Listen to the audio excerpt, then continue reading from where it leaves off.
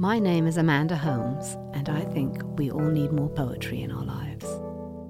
In the Pool, poet H.D., or Hilda Doolittle, gives us an intense image in a particular moment of time with an extraordinary economy of language.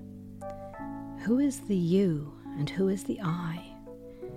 Like a reflection in a pool, the more you examine it, the more complex and weird this poem becomes. The Pool by H.D. Are you alive? I touch you. You quiver like a sea fish. I cover you with my net. What are you, banded one?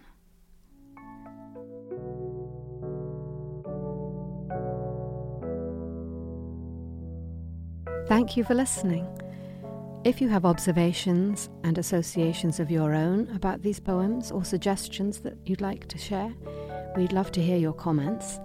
You can email us at podcast@theamericanscholar.org or comment on our website, theamericanscholar.org.